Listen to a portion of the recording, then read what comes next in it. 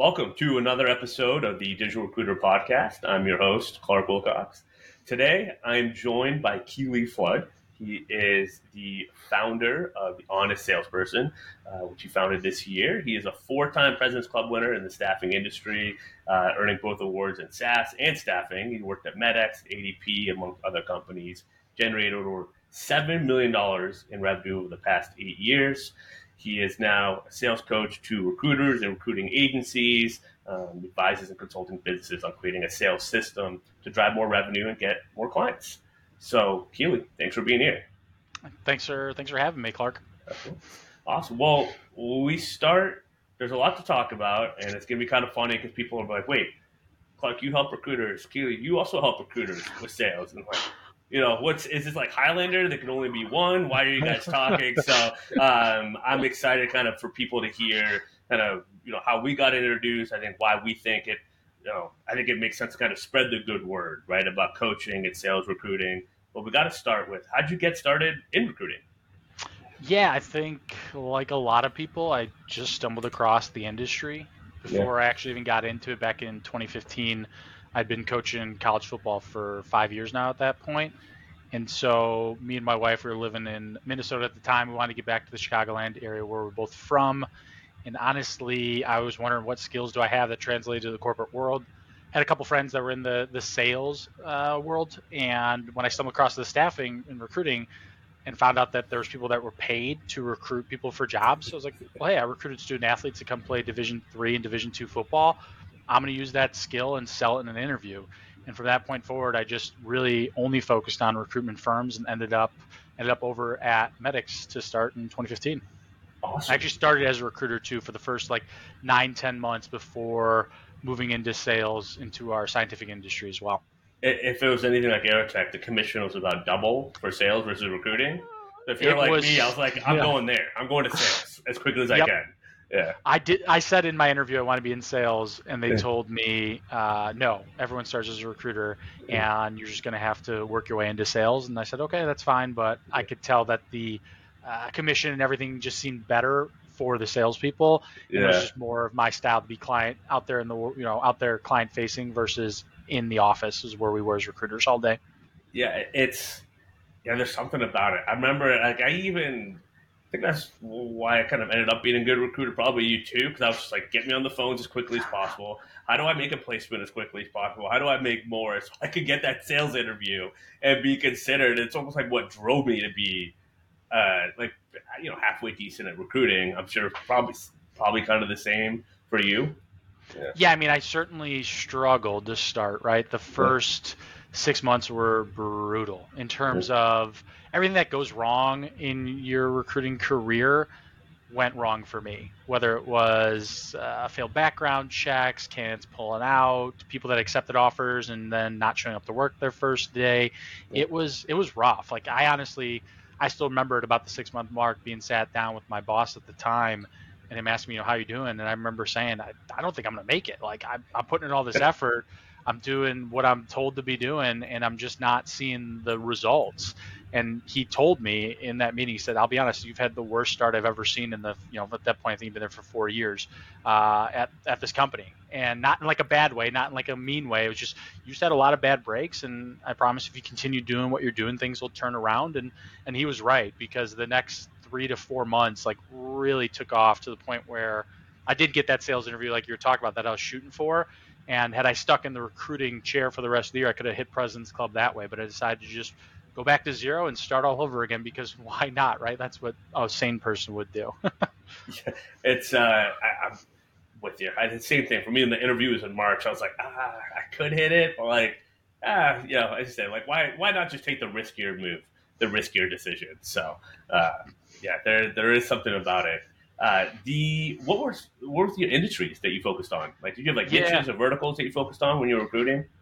So recruiting, it was the recruiting side was in the healthcare space, so the rev cycle specifically.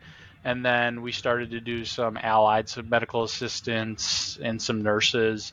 I was clueless on the allied side. I jumped in because there's some big projects and tried to just get my spread up. So I was like, look, if there's opportunity, I'm going to try to recruit on it. But my primary focus was the rev cycle, billers, collectors.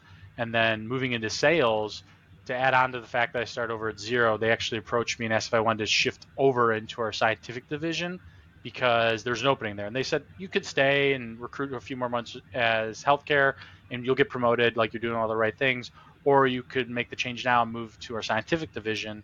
And took the weekend to think about it. I kind of knew at the breakfast I was going to do it, but came in on Monday and was like, yeah, I'll do it, and moved on over. And then a few days later, they're like, okay, you got a year to turn this thing around because it's an underperforming division. If you and the other two sales reps can't, we'll consider shutting down the Chicago Scientific Division. So I went home and told myself, like, man, did I make a mistake agreeing to this? But it was honestly the best experience and probably one of the best decisions I made, other than probably marrying my wife, because it taught me how to build a territory from scratch, because it was Yeah. literally, I mean, we had no clients. We were an underperforming division. And fast forward from that 2016 to the end of 2018, we were the top revenue generating division in the Chicagoland office and the top scientific division across the country. So it was a huge learning opportunity, to say the least. That's amazing. What were some of the kind of the like what was kind of your game plan going into that first year with the territory, right? It's blank, right? There's nothing. Like, what was kind of step one?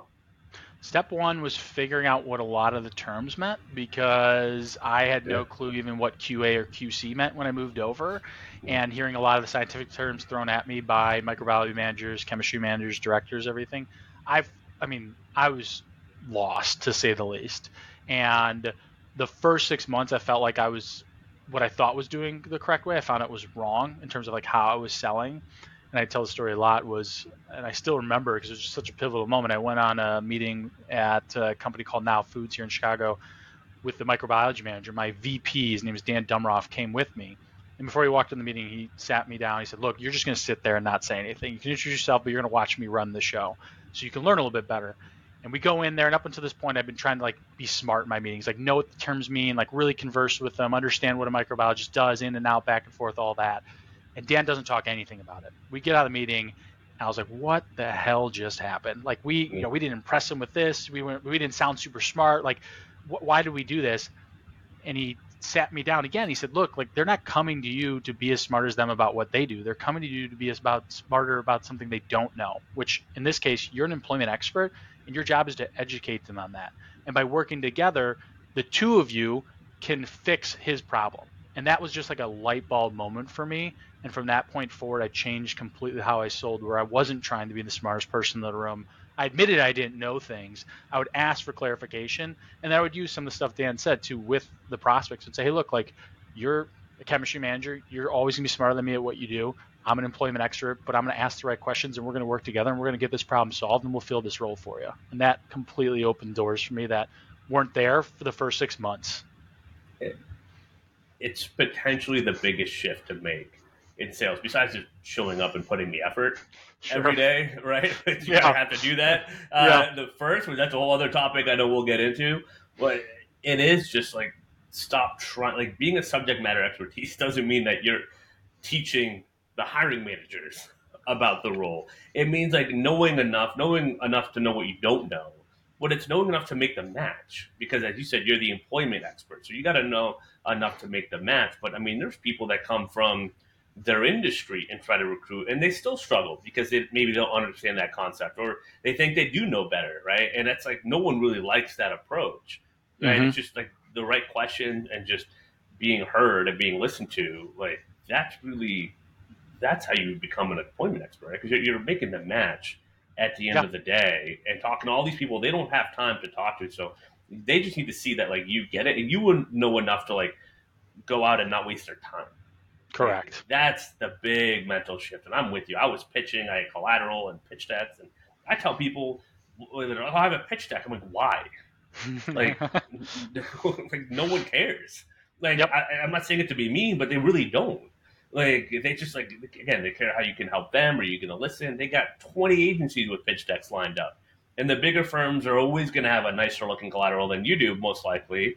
But about you, we kind of fell into recruiting. I still didn't know what any of the terms meant on the outside looking in, right? Yeah. Until like I did every day. They're the same way, right? So stop approaching them like, hey, stop teaching them about recruiting agencies and just learn about what they're doing and hiring. I mean, it makes, yeah, it's such a huge shift. It is. I mean, it really is. It's a huge unlock, and it's hard to do, especially in your career, because you don't want to feel inferior or feel like you're dumb in front of Yeah. somebody. And when you ask a question and you say, "I don't know," it opens you up to being, judged in a way. But the people you're speaking with, they find that refreshing. Like I have other stories too of like sitting down with the manager, manages Lisa's store, and I remember asking after that meeting with Dan, she was saying all these doc control terms, and I like had to stop her. I'm like, Lisa, I don't get this. Like, what do you mean? And that was like one of the first times I finally like admitted I didn't know what the hell she was talking about. And like I still remember her looking at me. She's like, "No shit. I don't expect you to know what I mean. Your job is to help me fill this role. This is what I do, and this is why I'm telling you this. But I want you to ask those questions." And it like that meeting plus her was just the two light bulbs that like helped change my sales trajectory, because it was a struggle those first 6 months. I mean, it was a struggle for years, honestly. Like it wasn't an overnight success. It took almost a full 27, 29 months to actually hit the first President's Club. And it was, the first 6 months you're growing a couple grand in spread. The next 6 months, a couple more. The next 6 months, maybe it starts to tick up. And then like that, like 18 on month, it starts to really click, and now you've actually got a book of business that continues to bring in revenue, and you start seeing all the success from the prior 18 to 24 months of work that you put in. And like you said, just showing up and putting in the effort, because that is half the battle.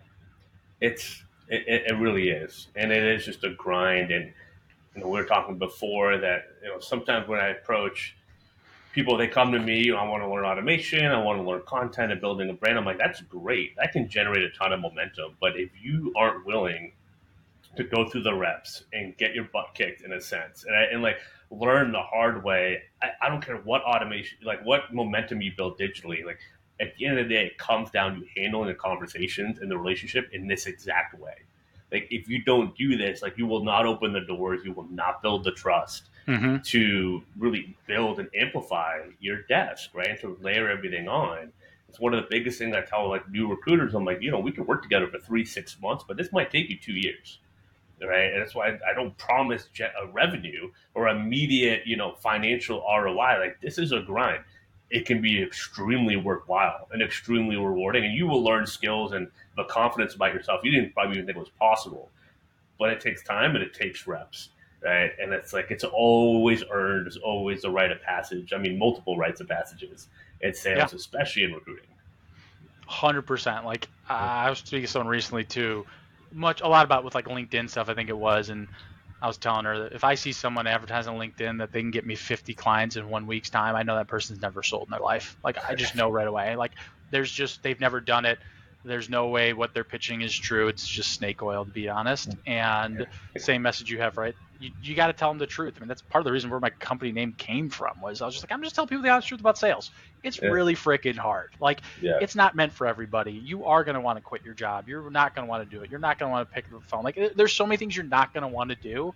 But like you said, if you can persevere, push through it, show up every day, it will be rewarding. And then you'll be able to do things that you didn't think were possible, a short 18 months ago, which feels like eternity. But when you look back on it, it's not that long considering the rewards you get at the end of that road.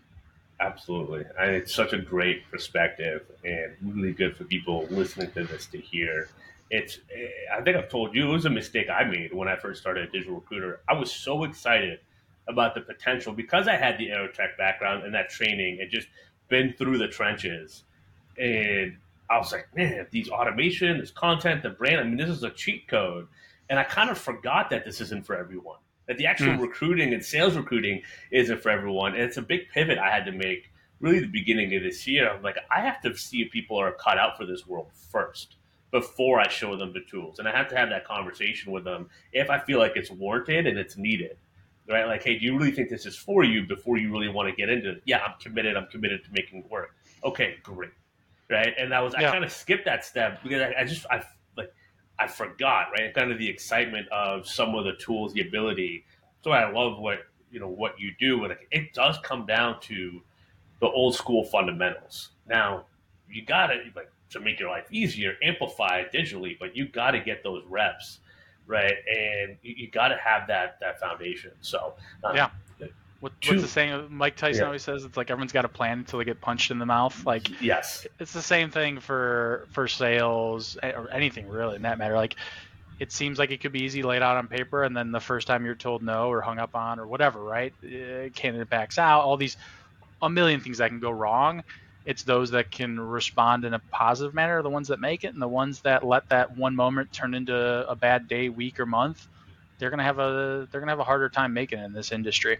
Absolutely. I mean, that's where I think a community that's, I know it's what people love, like the digital recruiter community, and I'm sure it sounds like you're building that out too. It's like you can kind of trade those war stories a little bit, Yeah, like, oh, this happened yeah. to me or that happened, and like that cathartic, like it's so necessary.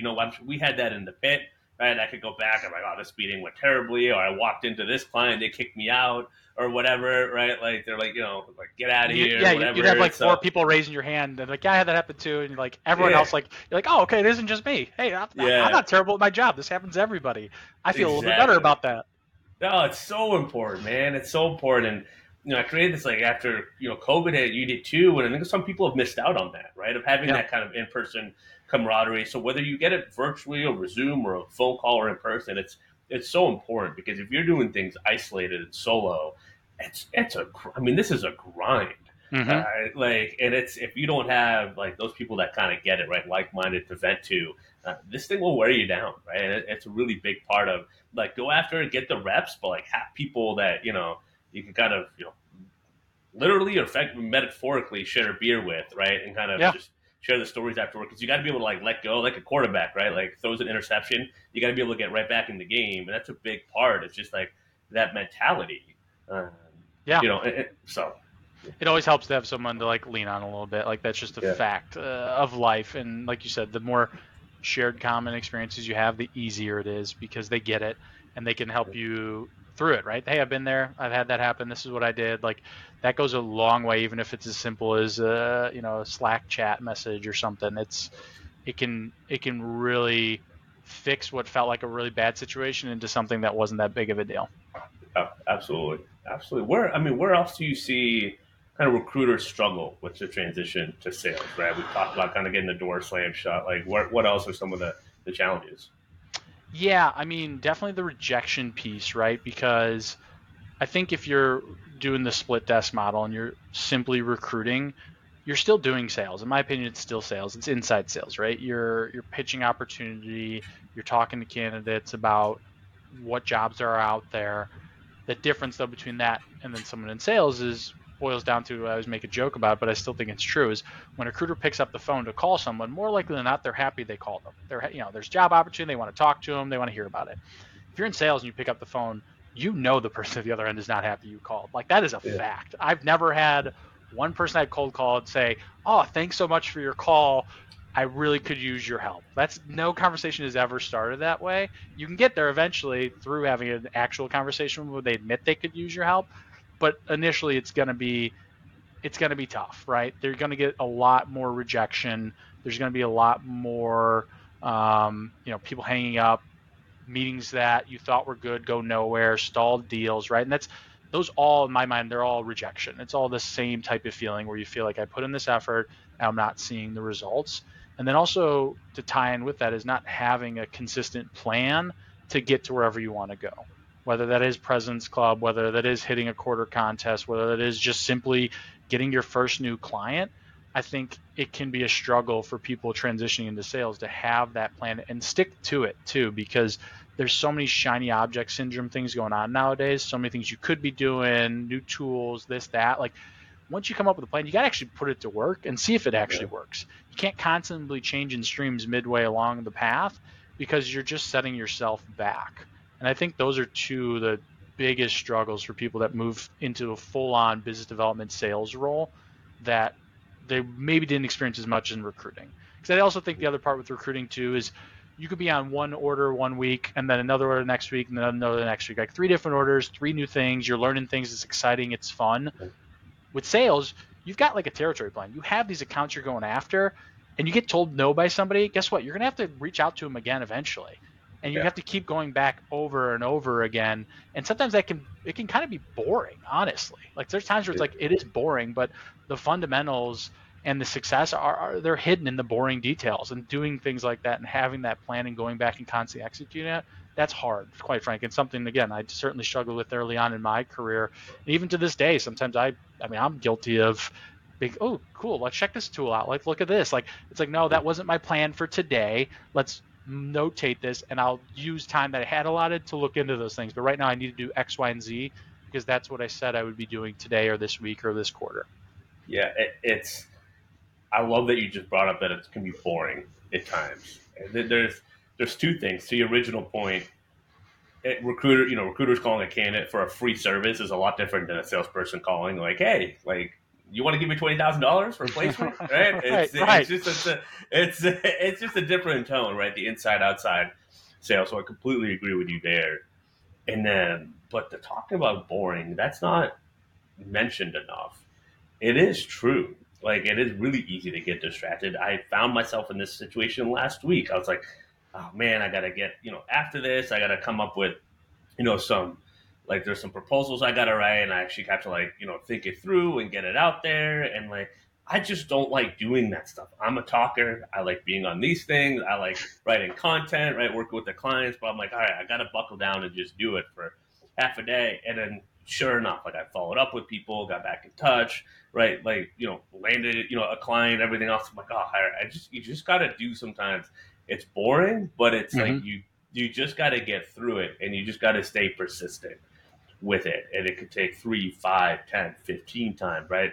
Yeah. Sometimes with new clients, but even with current clients or people you worked with before, right? Because it's just so much of it is timing. Mm-hmm. So it's just kind of like waves in the ocean, right? Just like staying after it over and over again is so important. Um, did Yeah, you the do anything persistence. that?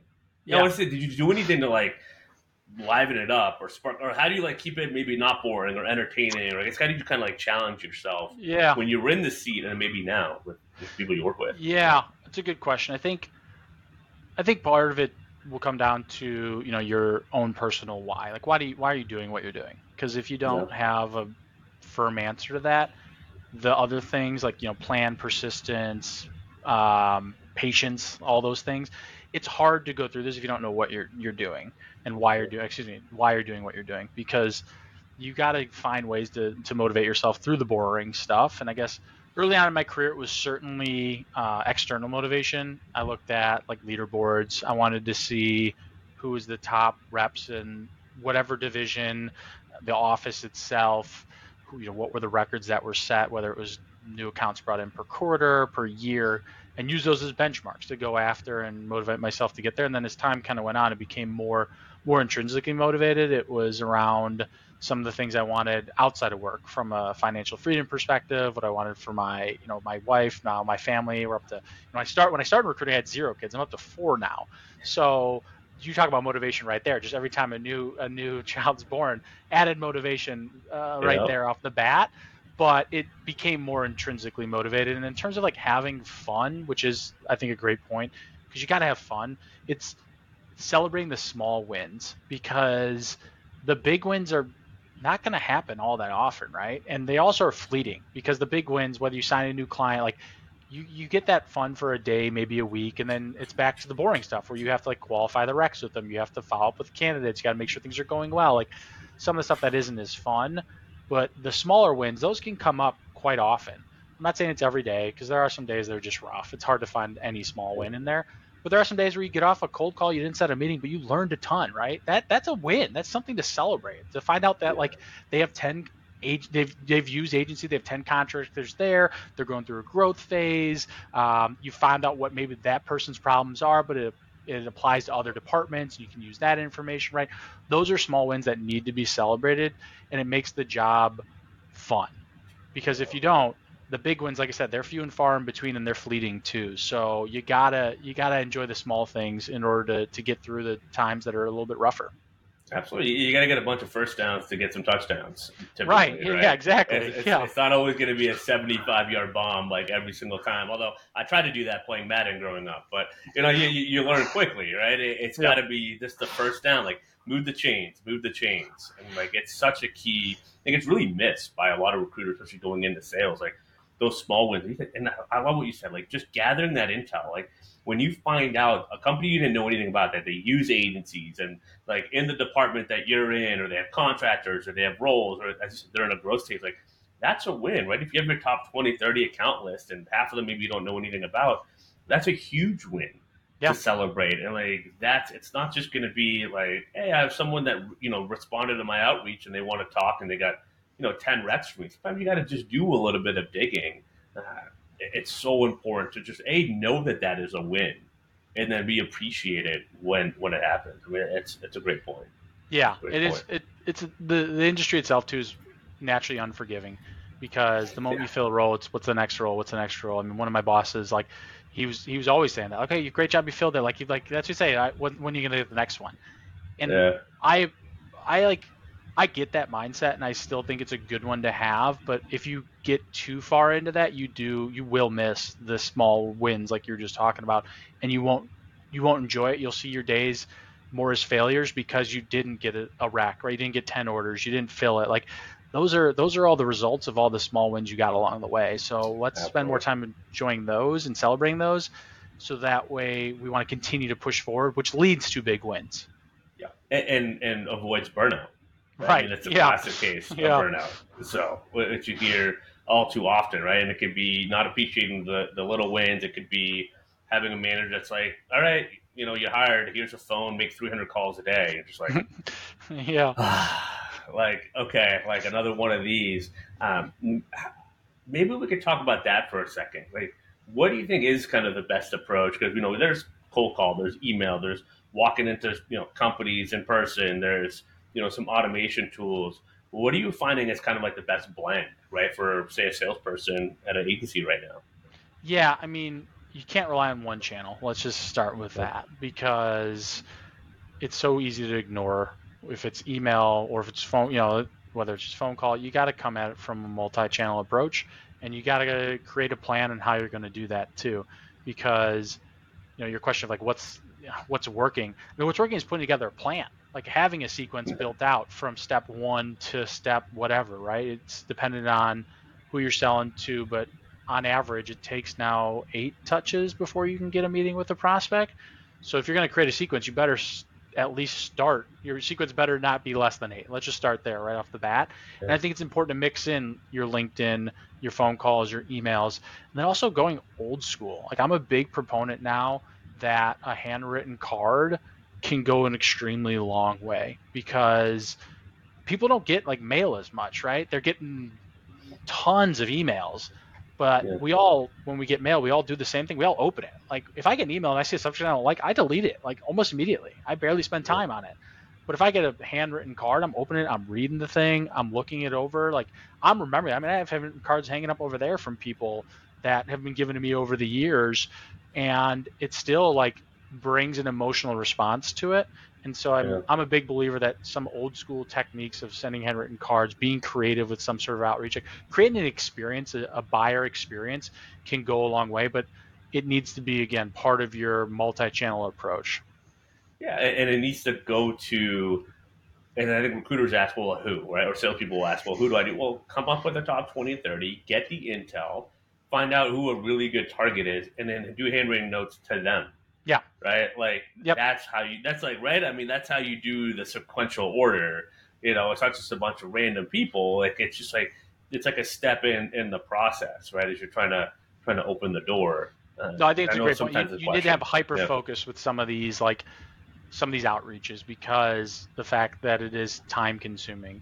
I mean, yes, you can send. I mean, I can send off 1,000 emails right now by hitting send, right? But to a handwritten card can. I mean, I have terrible handwriting, so it takes me even longer than most probably because I have to you and me really both. focus on it. Yeah, I mean, Yeah, I have to really like write that thing out, and it takes a few minutes, right? And then you got to put in the envelope, you got to send it off. Like, if you really think about it, it's taking 5 to 7 minutes to send out one of those, and like you said, you have to have a focus on who you're sending it to so that way you're hopefully, if you've done enough account research, you're getting the greatest ROI for your time. Because for salespeople, especially, that's one, and I mean recruiters too, really, and humankind actually, time's our greatest asset. And so when we're yeah, wasting it on bad accounts or things that don't work or spreading ourselves too thin, it has a negative ROI. But if you're doing it the right way and spending it on the high value activities at the right accounts, your time to your ROI exponentially increases, and that's what we're all looking for. Absolutely. And that's why I tell people with LinkedIn, if you haven't done anything with LinkedIn and your market's on there, we'll start fishing there. Yeah. Right? Like, and then work your way down. But LinkedIn is really a filtering system. If you build an ecosystem, you filter out maybe your top kind of, I don't know, 1,000 targets from there. And then from there, you got to do work to get to your top 100, your top 50, your top 20, right? The work doesn't end, but at least it's a starting point, right? And it's a channel that's easy to optimize with a profile, some good messaging, some outreach, right? You could spend an hour or two on your LinkedIn a week and have a few posts, have a few hundred new connections, and really constantly be building that kind of bigger lake. And then you're gathering the fishing net, and then from the, if it's like the 50, 100 fish that are in there, then you're sifting through. Okay, who are the 20 people I need to write cards to Yep. this week? That makes sense. Like just like thinking about it sequentially in those terms, you get that system down, and then it kind of becomes boring, but not really because the time will go. Like I think nowadays, almost like it's less boring. Like if I had done this stuff like at Aerotech, I mean, I'd always be doing something. I feel like it's a full week. Mm-hmm. Right? You're able to build an abundant pipeline, and it's a quality pipeline with the digital tools, with the old school tactics. I mean, there's almost no excuse not to have a full pipeline right now. And I know it's a tough market, but it's just, as you said, with a plan and just being intentional, it's still happening. There's still thousands of recs out there, right? Yeah, I mean, Like, people are it's still just, buying. Like, yeah, I mean, last year was a booming year for U.S. staffing. It was over 220 billion, and they had projected this year be a little bit of downturn. I think it was somewhere around 6%. It'll be interesting to see where the numbers finished at the end of the year. And I'm no math expert, but that's still over, I think, 200 or close to 200 billion in business out there.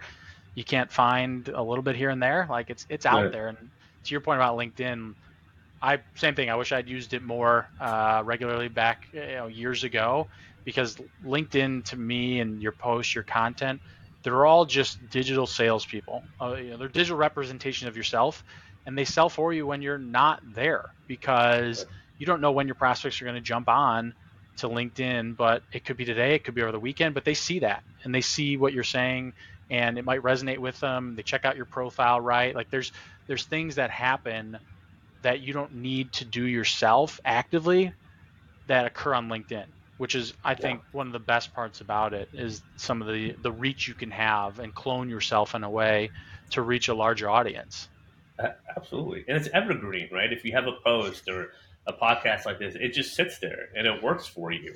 And as you said, it's not always just you. I think some people take pride in like, well, I'm doing everything myself. I'm secret. I'm away from everything. I'm like a secret recruiter, spy, agent. I'm like, okay, sure, like go ahead, but like why not, right? Like if you can leverage this and it can make your life easier, you're already doing. If you're doing a great job doing it like the really hard way, like if you incorporate a little bit of this, like you might be able to like spend more time with like your family or leverage more or make even more placements in the same amount of time, Yeah. right? And it's like sometimes like there is all that like pride in terms of like like sourcing. I do things that no one else can see or do with like a secret headhunter.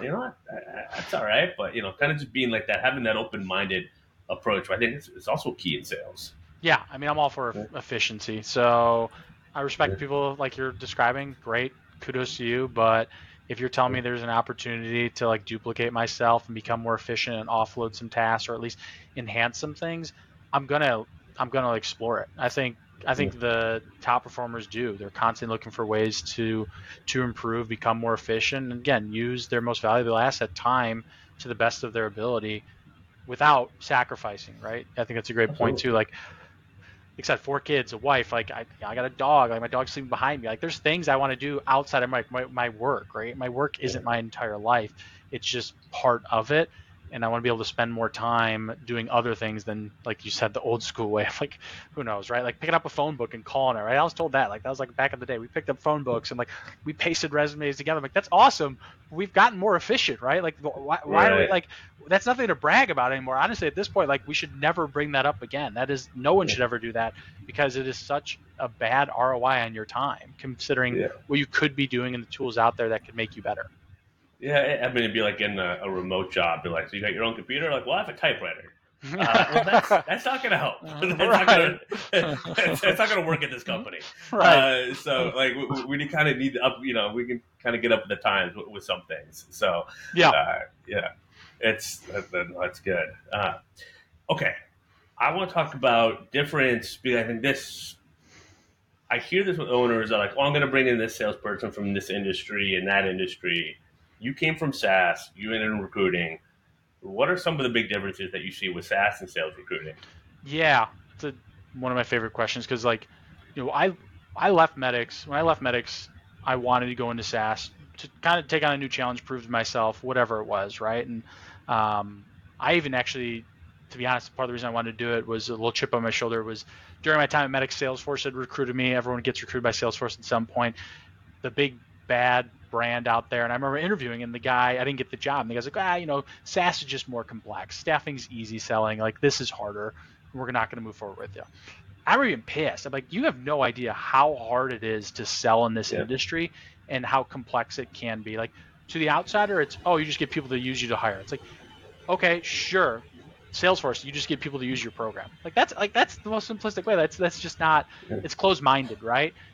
So I went though and I did the SaaS thing. And what was one of the major differences was that there is no relationship building with your prospects. Like, that was a huge eye opening thing for me because we signed the first client we signed, like, they pen to paper, shook hands, turned them over to implementation. That was it. Like, never talked to them again. Wasn't my problem. I was back out finding a new client, hunting for new people, and doing the same thing with everyone else I signed. There wasn't this, oh, like, we're going to use you again, or these people, like, I mean, there's people that I consider friends that were at one point clients of mine that, like, I'm on text base with this now, and that just didn't happen in the SaaS world. And also, there yeah, was a lot less, at least in my experience, there's a lot less team team unity, like teamwork. When you're working for a company, you've got the sales team, you've got recruiters, you've got the candidates, you've got the hiring manager. We're all working to the same common goal, which is to fill the role and then also fix the problem for the hiring manager, make the candidate's life better. Recruiters, they're helping you out, right? There was that aspect. In SaaS, it was much more siloed. Like, I was in what we called the major market space. I was only selling the payroll solution. And if there's other add-ons, I would just turn it off to another sales rep, and they would just run it themselves. I basically would be cut out at that point. And I wasn't the biggest fan of that. I miss the relationships that I developed and worked so hard to get because, one, I like the people I was working with, like my managers, and secondly, like, who doesn't love to build up a book of business that can be repeatable? It's not every year the same client's going to hire the same amount of roles, but you're a trusted advisor to them. And when the yeah. time does come that they might have an opening, they're going to come to you and see if you can help them out. And, like, that was such a rewarding feeling for me. And again, something that just wasn't in the SaaS world. I, makes a ton of sense. I think there is like that's probably the biggest thing that I see. Right, it's people versus like an actual physical product or like a software that you can kind of see and subscribe to. Right, it's just there's so many factors, and that's what makes it so challenging. But as you said, so rewarding when it's done right. Right, Yeah. or like when you're in the trenches and trying to figure it out because it is challenging, and there is that kind of closed mind of, oh, it's hiring. Like, how easy could it be? I just need to put a job posted, right? Or we see some owners on LinkedIn, like, oh, I could just do a LinkedIn search and do what you do, and every recruiter kind of rolls their eyes, like, okay, like, sure, because there is like it's it's like simple yet extremely difficult, Yeah. right? And it's just hard to get right, and it's a constant game. We're gonna say it like a whack a mole, right? In a sense, so. And it's for certain types of personality, right? If your personality kind of lends itself more to that, then I think it's a great fit, right? But if you kind of more like being kind of a little bit on your own and less like collaboration, like, yeah, SaaS probably is something to pursue, right? I think it's just important. It's probably helpful for people listening to kind of know the difference Yeah. too, and be able to articulate like, oh, okay, yeah, that makes more sense why I'm drawn to this side versus the other. Yeah, I agree. And I didn't know that about myself until I went and I did it, right? Because I was a hunter. I mean, every salesperson recruiting, you're a hunter to start with the goal of building up enough business that you're almost like an account manager because you have to manage so many accounts and deal with, like Yeah, you said, the whack-a-mole type approach while still continuously hunting. But once I shifted into a full 100% hunting, the shake hands, be done with you thing, I realized that I missed some of the account management piece where I continued to be a go-to resource for people, continue to like go out to lunch with them, continue to like learn about them, right? Like there's some people I knew like when their cruises were, I knew about their kids, I knew about their favorite drink, right? Like those are things I never got into in the SaaS world. And that's not necessarily a bad thing. I just realized of myself, I enjoyed some of that aspects of my job and being in this industry. Absolutely, lean into your strengths. That's a big part of all this and whatever approach that you have, right? Whether it's picking the industry, it's picking your niche, or how do you approach prospects and hiring managers, right? Just lean into your strengths. Yeah. Uh, so speaking of which, it kind of goes into my next question. Now you pivot into sales coaching, right? You start the honest salesperson in the spring of this year. What prompted that move? Yeah, so for me, I mean, it's something I've been wanting to do for a few years now at this point, and it was kind of twofold why I did it. I think, as we started this off, right, my background was in college football coaching. Like coaching is part of what I've always enjoyed. Once I got in the corporate world, I can't like coach at a high school. Like I want to eventually, but the time constraints weren't there, right? Like I couldn't tell my boss, like, I got to cut out work at 3 o'clock today. I got to go coach a high school practice. Like that just Yeah, wasn't in the cards. And so as my career got better and I started to get better at my job, what I found some of the most joy was helping those that were a few steps behind me, right? They were a year into their sales career. They were trying to get to hit whatever contest or whatever they want goals wise, and being able to give back and coach them up with some of the experiences I went through and share that with them and try to help them get to where they want to go. And I also just realized that there's so many recruitment firms out there that lack a sales system, right? They just kind yeah, of wing it. They're like, yeah, like there's the friends and family stage. They kind of grow a little bit past there, and they've just kind of just sprayed and prayed basically.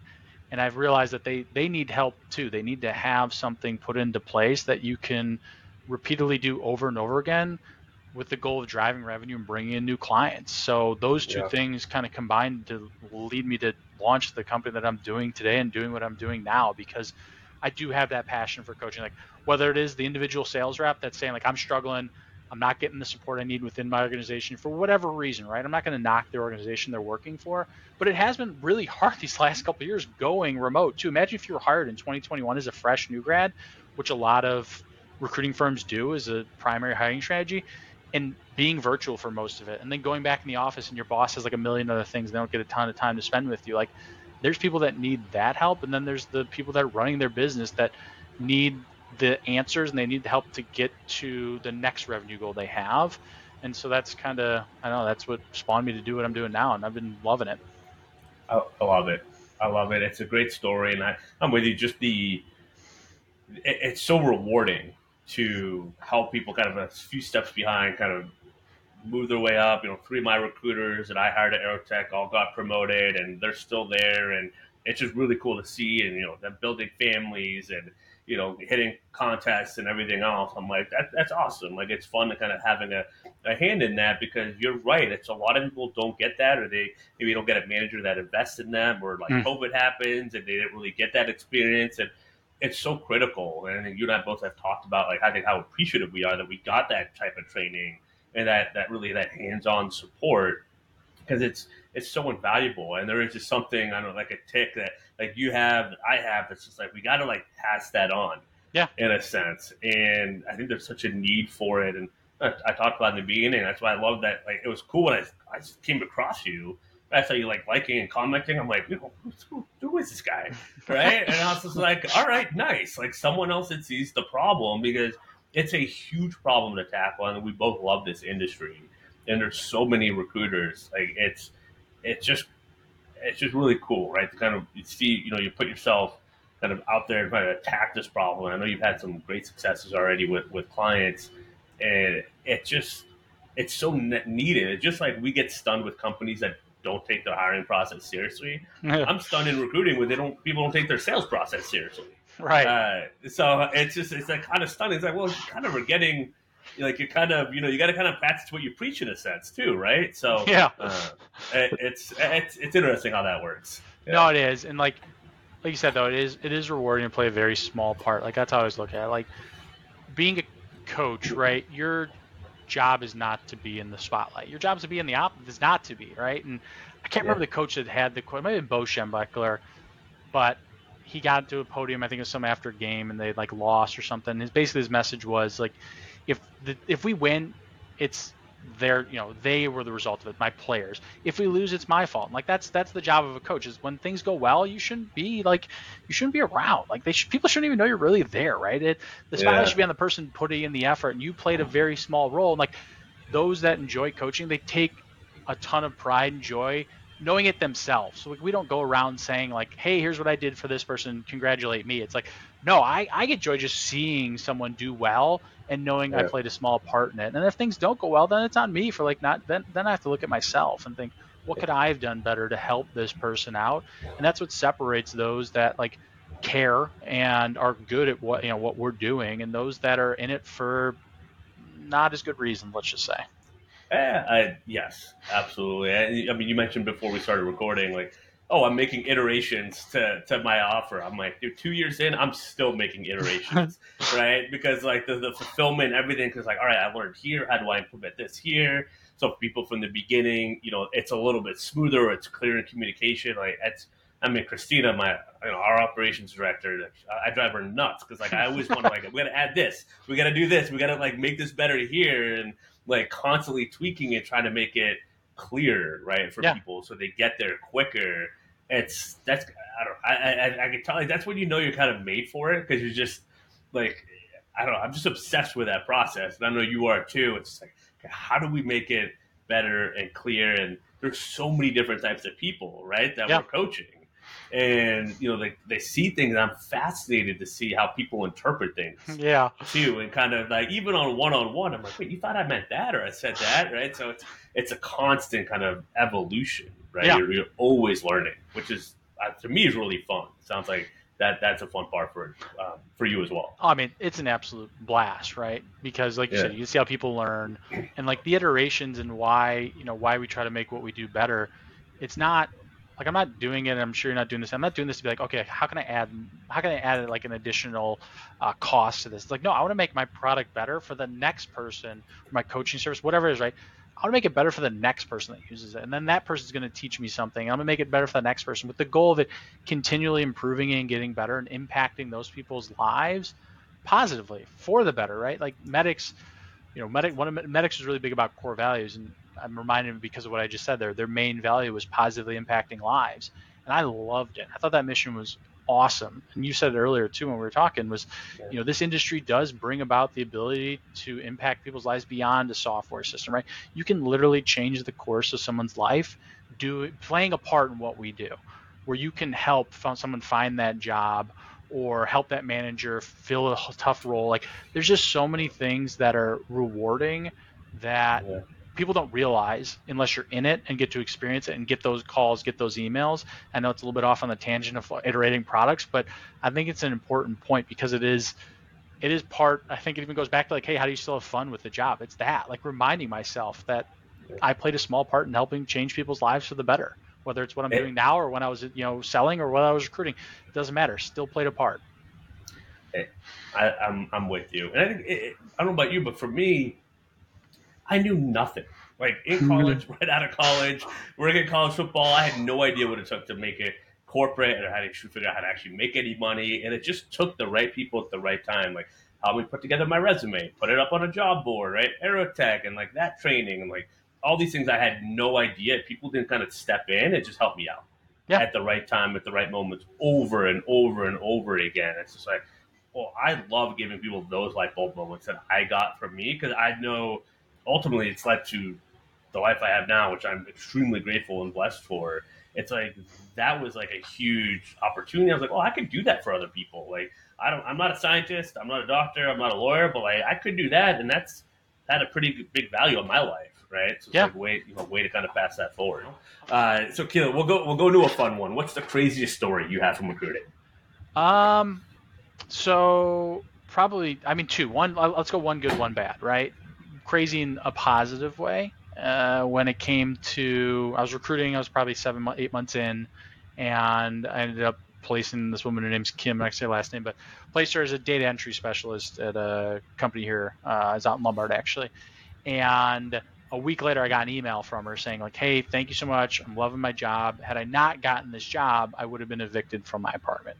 And like Oof. that was such a smack to the face in like a good way, because it really showed how little I knew what was going on about her personally outside of her work life. Not that I would expect her to tell me that during an interview, but also it was a smack to the face in the role I can play to help people out. And that like you stop looking at people as like I need to fill roles or whatever. It's like, hey, I need to help people's lives and help them out in any way I can. That was one. Another crazy one was we had a guy, he was a quality engineer. He was flying in from like New York to come interview a client with us here, and he calls us. He stayed overnight at a hotel. He calls us. He gets in an accident on 290 major highway here. And he's like, "Hey, I got in an accident. I'm running late to this interview." And I was like, "Hey, I will come pick you up. I'm in the city working at the time. Like, I will come get you. I'll drive you out there. Are you okay?" Obviously, first and foremost, he's fine. Okay, no worries. I can get there. I'm like, okay. Obviously, I'm not gonna like push it. He's probably a little bit stressed, but fine. Fast forward an hour and a half later, the client reaches out again. "Hey, so and so hasn't shown up yet. Do you know where they are?" And I had called him prior saying, "Hey, he got an accident. He's still going to make it." And so I call him again. I don't hear anything from him. I didn't hear anything from him for days. I had to call him from like a separate number a week later to finally get on the phone. I'm like, "Hey, what happened? Like, I thought you were seriously hurt. Like, I like was going to start calling hospitals. Like, I was concerned." He's like, "Yeah, I was just so frustrated. I decided not to go." And like it was mind blowing to me. Like, here's this seasoned professional, 15 plus years, this great paying job, and he just decides, yeah, I'm not. I'm mad. I got in this car accident, which now at this point I wonder if it was even true, and I'm just not going to go to the interview. And I couldn't believe it. I was so frustrated that he did that. What I thought to me and to the client as well. Those are two. I mean, those are great stories because they play off well with each other. Of like you had this lady like Kim who's really struggling, but just has the composure to knock out the interview, land the job, right? Isn't complaining or anything like Yeah. that. And you have a professional that seems to be doing fine, right? Maybe looking to make a shift, a job shift or whatever, but like they melt and they break down. It's just like mentality has just so much to do with this industry, right? Getting a job, hiring, being an agency recruiter, right? Just working on those things so you can be resilient, right? And just like be not afraid to communicate about like what's actually going on. And a lot of times it'll can be okay. Like things can get figured out if you're just upfront and direct and honest, right? No pun intended, but Right. with the communication, right? And as you said, share what you need to share to kind of progress forward. And sometimes you don't need to make mountains out of molehills. 100%. Yeah. Like, Yeah, yeah. I mean, those are two very opposite stories, but both still stick with me, 5, yeah, 6, 7 years later at this point. absolutely, absolutely. So what would you change? If you could change one thing about the staffing industry, what would that be? Um, I would definitely, I would want more support for people that come into this industry. Like, I still see a need for not, we talked about like having a good sales system process, but also just support for young professionals, because it is a lot of organizations' methodology is this churn and burn approach. They bring in 15, 20 new hires to start the summer. By the time the summer ends, they're at half that maybe. And by the time they get to the year mark, I mean, you're down to like 5 people that made it. And granted, Yeah, it's a hard industry. It's not for everybody. I understand that. But there's also some things we, the company recruiting industry as a whole, can do better to set people up to be successful long term. And I always hated seeing people, not even those people that get burned out after a year, but the ones that are at like the 2, 3 year mark that are like this close to getting over the hump. Those are the ones that like sting the most. The ones that like, yeah, I'm sure you had it there at Tech. I know I saw it plenty of times. I'm like, that person's good. They're good at their job. They've just had some things go wrong their way, and they just need to get over this hump. And I know they're going to get to where things become easier, where life is more fun, where you do have clients, you have rec, you have bigger W-2s, commission checks, and they don't stick it out for whatever reason. So I'd love if like the industry put more time into their employees to get them over those key milestones so they can live the life that we've got to enjoy ourselves. yeah. I was one of those. I was about 3 years into sales, and that's when I left. Um, because I didn't want the little. I saw different things and kind of learned about entrepreneur. I just wanted to do my own thing. Getting paid last drove me nuts. but I was just like, this is big accounts fall off, or I try to win big accounts, but then the people that are managing those, like the regional directors, right, we can't close them because of pricing or whatever else. And I was just like, you know what, screw this. Like, the world class NPS score and like client relationship and everything else. My recruiter get promoted and all that. Like, I was just like, I'm going to go figure this out elsewhere. And I have a little bit of that, like, kind of chip on my shoulder. I was like, that was like really frustrating. And I think that is personally what drives me. So I'm with you. I think that focus and just that understanding, like, it can be a grind. Number one, I want to put people in work that they can get way more bang for their buck, right? They can Yeah. get way more out of the commissions and everything else. That's why I like the focus on the smaller firms. I think there's big opportunity to get more out of your efforts, right, day to day. And then just some of the systems that can kind of help mitigate some of the inevitable stuff that's maybe not going to go in your favor, right? Right. Like what happened your first 6 months and everything else. I'm with you. I think just some of that intentional strategy, some of that patience, right, and that guidance, like, yep, you just kind of got to keep at it. Is huge, right? You could Yeah. definitely need more of that. Yeah, the patience piece too. Like sometimes, unfortunately, people are just looked at as numbers and Yeah, numbers and metrics, and that's it. And they don't take account in other things. And unfortunately, it just doesn't work out. And I think if companies in the industry as a whole put more time into people, you'd see a better ROI for a variety of reasons. absolutely, absolutely. So we'll do the last question before we kind of wrap up. There's 25,000 plus staffing firms in the U.S. Only about 250 of them cross 100 million revenue. Why do you think that is? I think there's a lot of people that are in that friends and family stage is what I'm calling it now, where they grew their network because they were, maybe they were a former HR manager, maybe they were a quality engineer, like they know their industry well, and they have built networks to support, a good living. Like there's nothing wrong with bringing in a million, 2 million in revenue for a smaller firm, but as you continue to climb the ranks or the revenue growth, you need to have a repeatable sales system and processes in place to one, track your performance, and then two, iterate, like we've talked about multiple times, to get better, Yeah, to get to that level of 100 million. And not everyone wants to get there. I get that. But there are those that are like stuck in that 30 to 50 space, 50 to 70 space that just can't seem to get over that hurdle. I think a lot of it has to do with inconsistent messaging, no clear sales system, no structure, no processes, and a lot of people all doing their own thing, and now they're not all rowing the boat in the same direction. I think that's the perfect line, right? How to row the boat in the same direction, be aligned, right? Kind of helping each other, knowing what the roadblocks are, having a plan, like staying it with it consistently, and just trusting the veterans, and the veterans being able to give that to the people that are newer, right? And just right, and kind of having that team mindset, which is hard, right? Sometimes Yeah, the split desk and commission and revenue, it can be easy to kind of, hey, I got to get mine. yeah, And I think it's got to come from the owners in a sense, right? You got to be able to incentivize that camaraderie, that teamwork, right, and make sure everyone's eating good. yeah. It shouldn't be I win; it's a we win type approach. And Yeah, if you do have that, you then inevitably have people rowing in the same direction, and you get to go where you want to go, and not just get there, you get there faster too, because you're not yeah, going off absolutely, course. absolutely, absolutely. I love it.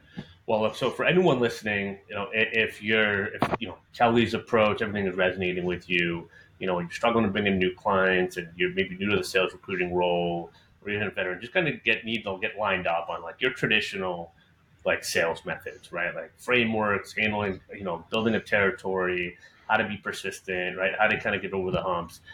He's the guy to reach out to for sure. I think you'll be seeing probably more of me and Keely tag teaming stuff going, in the future. Because I think there's a big problem to tackle. So, Yeah. Kelly, where's the best place to find you? Yeah, Definitely LinkedIn. I mean, I post yeah, basically every day, and yeah, my DMs are always open. Always open to a call too. Like I love getting on calls and just talking to people. Like you said, right? Like what'd you say? Yesterday or whatever was the boring stuff. Like I don't like yeah, doing the boring stuff either. Like I yeah, got to do a proposal that I'm like dreading doing because it's tedious, it's boring. So like having human interaction, getting on calls and talking through things is the best part of like my job, probably what we both do. And so yeah. LinkedIn's where you're going to find me almost every day on there. Make it happen. Awesome. Well, reach out to Keely on LinkedIn. The bio and the contact info will be on the episode page. here. Keely, thank you so much for joining me, man. Appreciate it. Hey, thanks for having me. I appreciate it. It was a ton of fun. Awesome. Well, hey, that'll do it for this episode of Digital Recruiter Podcast. Make sure to like, subscribe, rate 5 stars, all that good stuff that helps our little podcast grow and get it to more recruiters. So until next time, happy hunting.